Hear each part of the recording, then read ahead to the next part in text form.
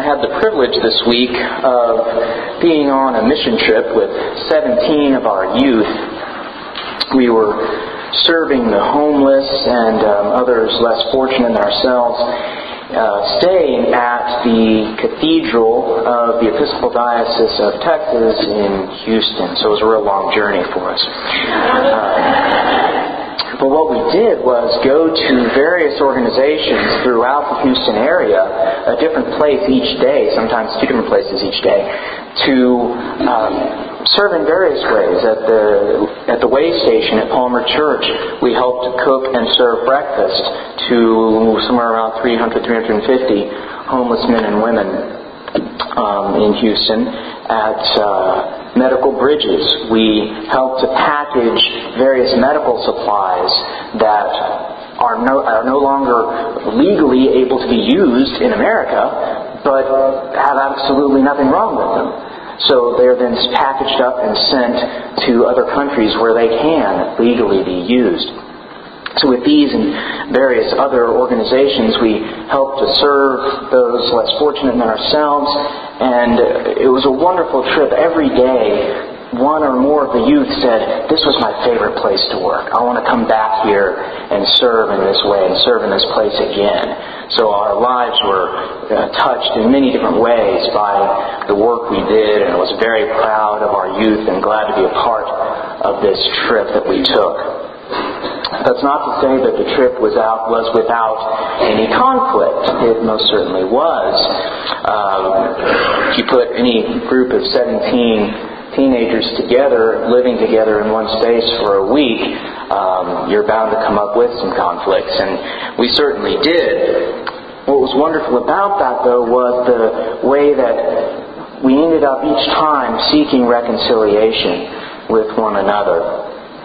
Sometimes it took a little bit of coaxing for some of our youth to seek forgiveness and to apologize for what had been done. But time after time, when the relationships were broken, when someone had hurt someone else, we would sit down together, we would talk through what had happened, admit our faults, and forgive one another, and have those relationships restored. So it was a wonderful week and a wonderful chance not only to serve, but to learn a little bit about how we are to live together as followers of Christ, seeking reconciliation when we harm one another. Because we all make decisions in our lives which end up harming other people. It's part of being human. There's no question that we're going to make bad choices in our lives. Even in our baptisms, we proclaim the fact that we expect to make bad decisions. We say, whenever you fall into sin, will you repent and return to the Lord?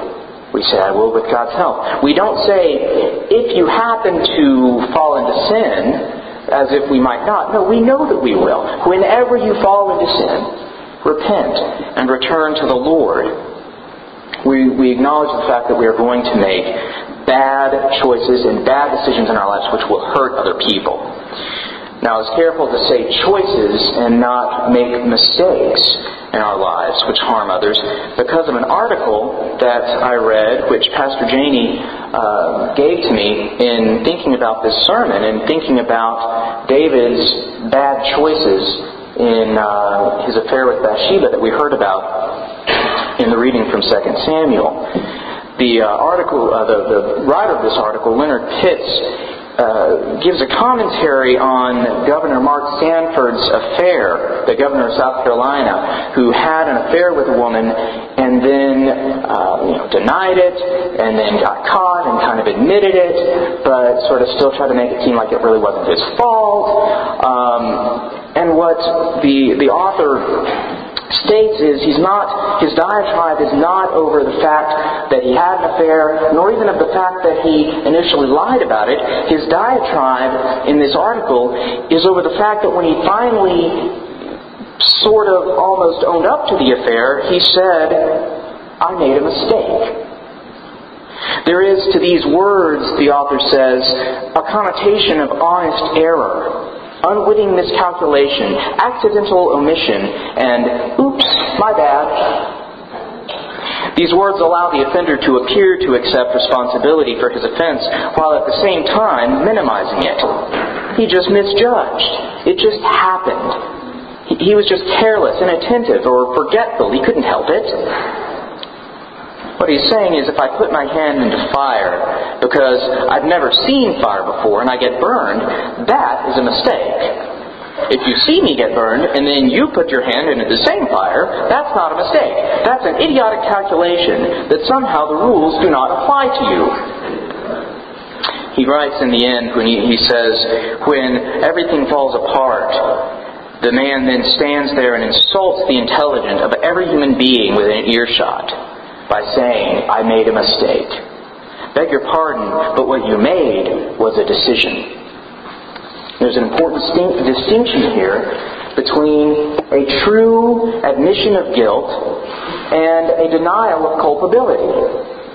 And we've seen this, I'm sure we've all got examples in our own lives when we have sort of claimed, sort of owned up to what we had done, but kind of not really. I'm sorry that you took that the wrong way, meaning I didn't do anything wrong and I'm sorry you're so stupid to have misunderstood. Eve said the serpent made me do it. Adam said Eve made me do it. We've been passing the buck since the beginning. Or maybe we'll say the devil made me do it. Yes, but you started it. You did this to me first. This is a problem that we find, and I'm assuming that we've all had problems like this in our lives, and it's the problem we find with David in the story from Samuel today. He made a really, really poor decision in knowingly committing adultery. But then he completely denied culpability, trying to cover up what he had done.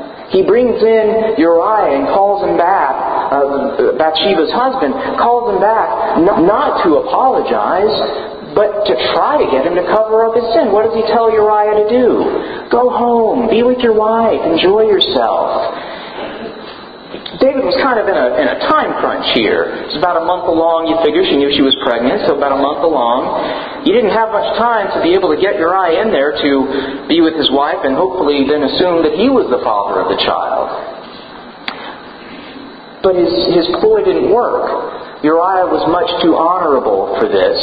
Not knowing what had happened, he simply said, look, everyone else who's in the battle, they're out there. They don't get to come home and have the comforts of home. I'm not going to either. So David tries again. He gets him drunk and then sends him back. Go be with your wife. He still wouldn't do it. Uriah was a wonderful, honorable man. But David's lies kept not working. His attempts to cover up kept not working. And just stacking lie upon lie, cover up upon cover up, he finally ends up to where he gets to either acknowledge his fault or, as David made, again, the bad choice, to commit murder. Or, to be fair to David, he actually only committed conspiracy to commit murder. But we see this. There was the initial sin, which was a bad thing, no question. We all sin. We all make poor decisions. The greater problem then was not owning up to his sin, not admitting what we had done, and lying about what we had done. Let's say, for the sake of argument, that Uriah had done exactly what David wanted, gone home, been with his wife, and thought it was his kid, and everyone would never be the wiser. And his ploy would have worked. David's ploy would have worked. There would still have been a murder of sorts. Because they would have all been living not in reality, but in this false reality created by David. There's a song by one of my favorite bands, Metallica. I wouldn't really call them a Christian band, but I guess I'm not so much of a closet metalhead. But and a lot of angry songs. But this one song they have, it only has 4 lines in it. And the words simply say, when a man lies, he murders some part of the world. These are the pale deaths which men miscall their lives. All this we cannot bear to witness any longer. Cannot the kingdom of salvation take me home? And I'm haunted by the truth of these words whenever I hear them or think about them. that when we lie, we murder reality. And we create this false reality, this false world that we then expect others to live in. When we lie, what we're really doing is turning ourselves into an idol to be followed, as if God is the one that creates. God creates the world. God creates reality. So when we're lying, we're creating a false reality. We're putting ourselves in God's place and lording ourselves over everyone else as God, in one sense. And so we're expecting others to live into this created reality, this false lie that we have made. So David, rather than owning up to his sin, owning up to the bad decisions that he had made, becomes God, or tries to make himself God by lording it over and by not admitting his fault, by lying about what had happened. So how then are we taught to be as Christians? Well, we are taught to admit our faults, to tell what we had done wrong, which is not a very easy thing to do and can be a very dangerous thing to do. I mean, Uriah was a warrior. So David tells him, oh, by the way, I slept with your wife while you were out fighting for me. There's a lot of danger in that. Uriah just might have picked up his sword and tried to fight David. But that would have been a better choice than lying and then having Uriah killed. I can imagine that if David had owned up to what he had done and repented for what he had done, truly been sorry, and truly sought to reconcile, to make amends, I'm not exactly sure how, but I bet they could have worked things out. Because we have been taught to forgive. That we can work things out when we also sin against one another. We've been taught not only to admit our faults, but also to forgive. Forgiveness does not mean that there will be no consequence for our sins. Forgiveness does not mean that suddenly, okay, everything's fine. We still need to make amends. Forgiveness involves first admitting what we have done, apologizing for what we have done, truly being sorry, and then turning around, changing our lives, and trying to make amends for what we have done wrong. And that is a very, very painful process. It's a very difficult process. When the youth on our trip sought reconciliation, it was not an easy thing for them to do. Several of them were brought to tears merely by the thought of talking to the person who had offended them.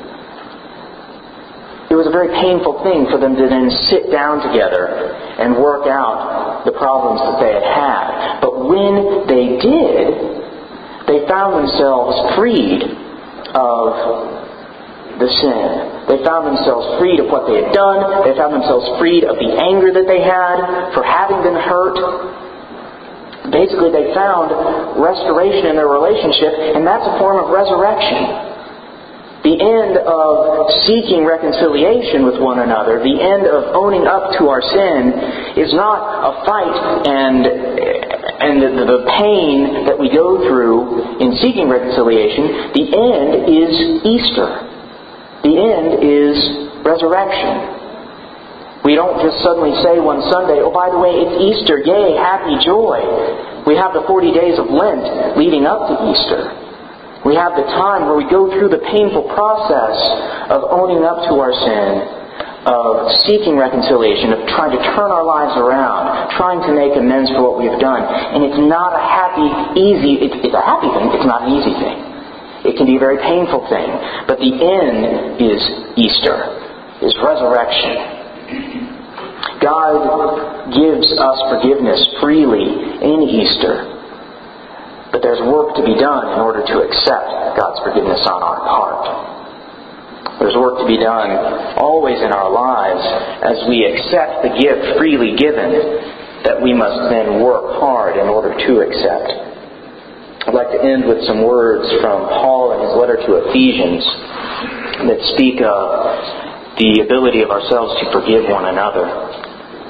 Paul writes, "Let no evil talk come out of your mouths, but only such as is good for edifying, as fits the occasion, that it may impart grace to those who hear. And do not grieve the Holy Spirit of God, in whom you were sealed for the day of redemption. Let all bitterness and wrath and anger and clamor and slander be put away from you, with all malice. And be kind to one another, tender-hearted, forgiving one another, as God in Christ forgave you. We are commanded to forgive. We are commanded to seek reconciliation, the first step of which is owning up to what we have done wrong. It is painful, but the end is forgiveness, and the end is freedom. Freedom from our guilt, freedom from our anger. That's the gift of resurrection and repentance that God has given. Amen.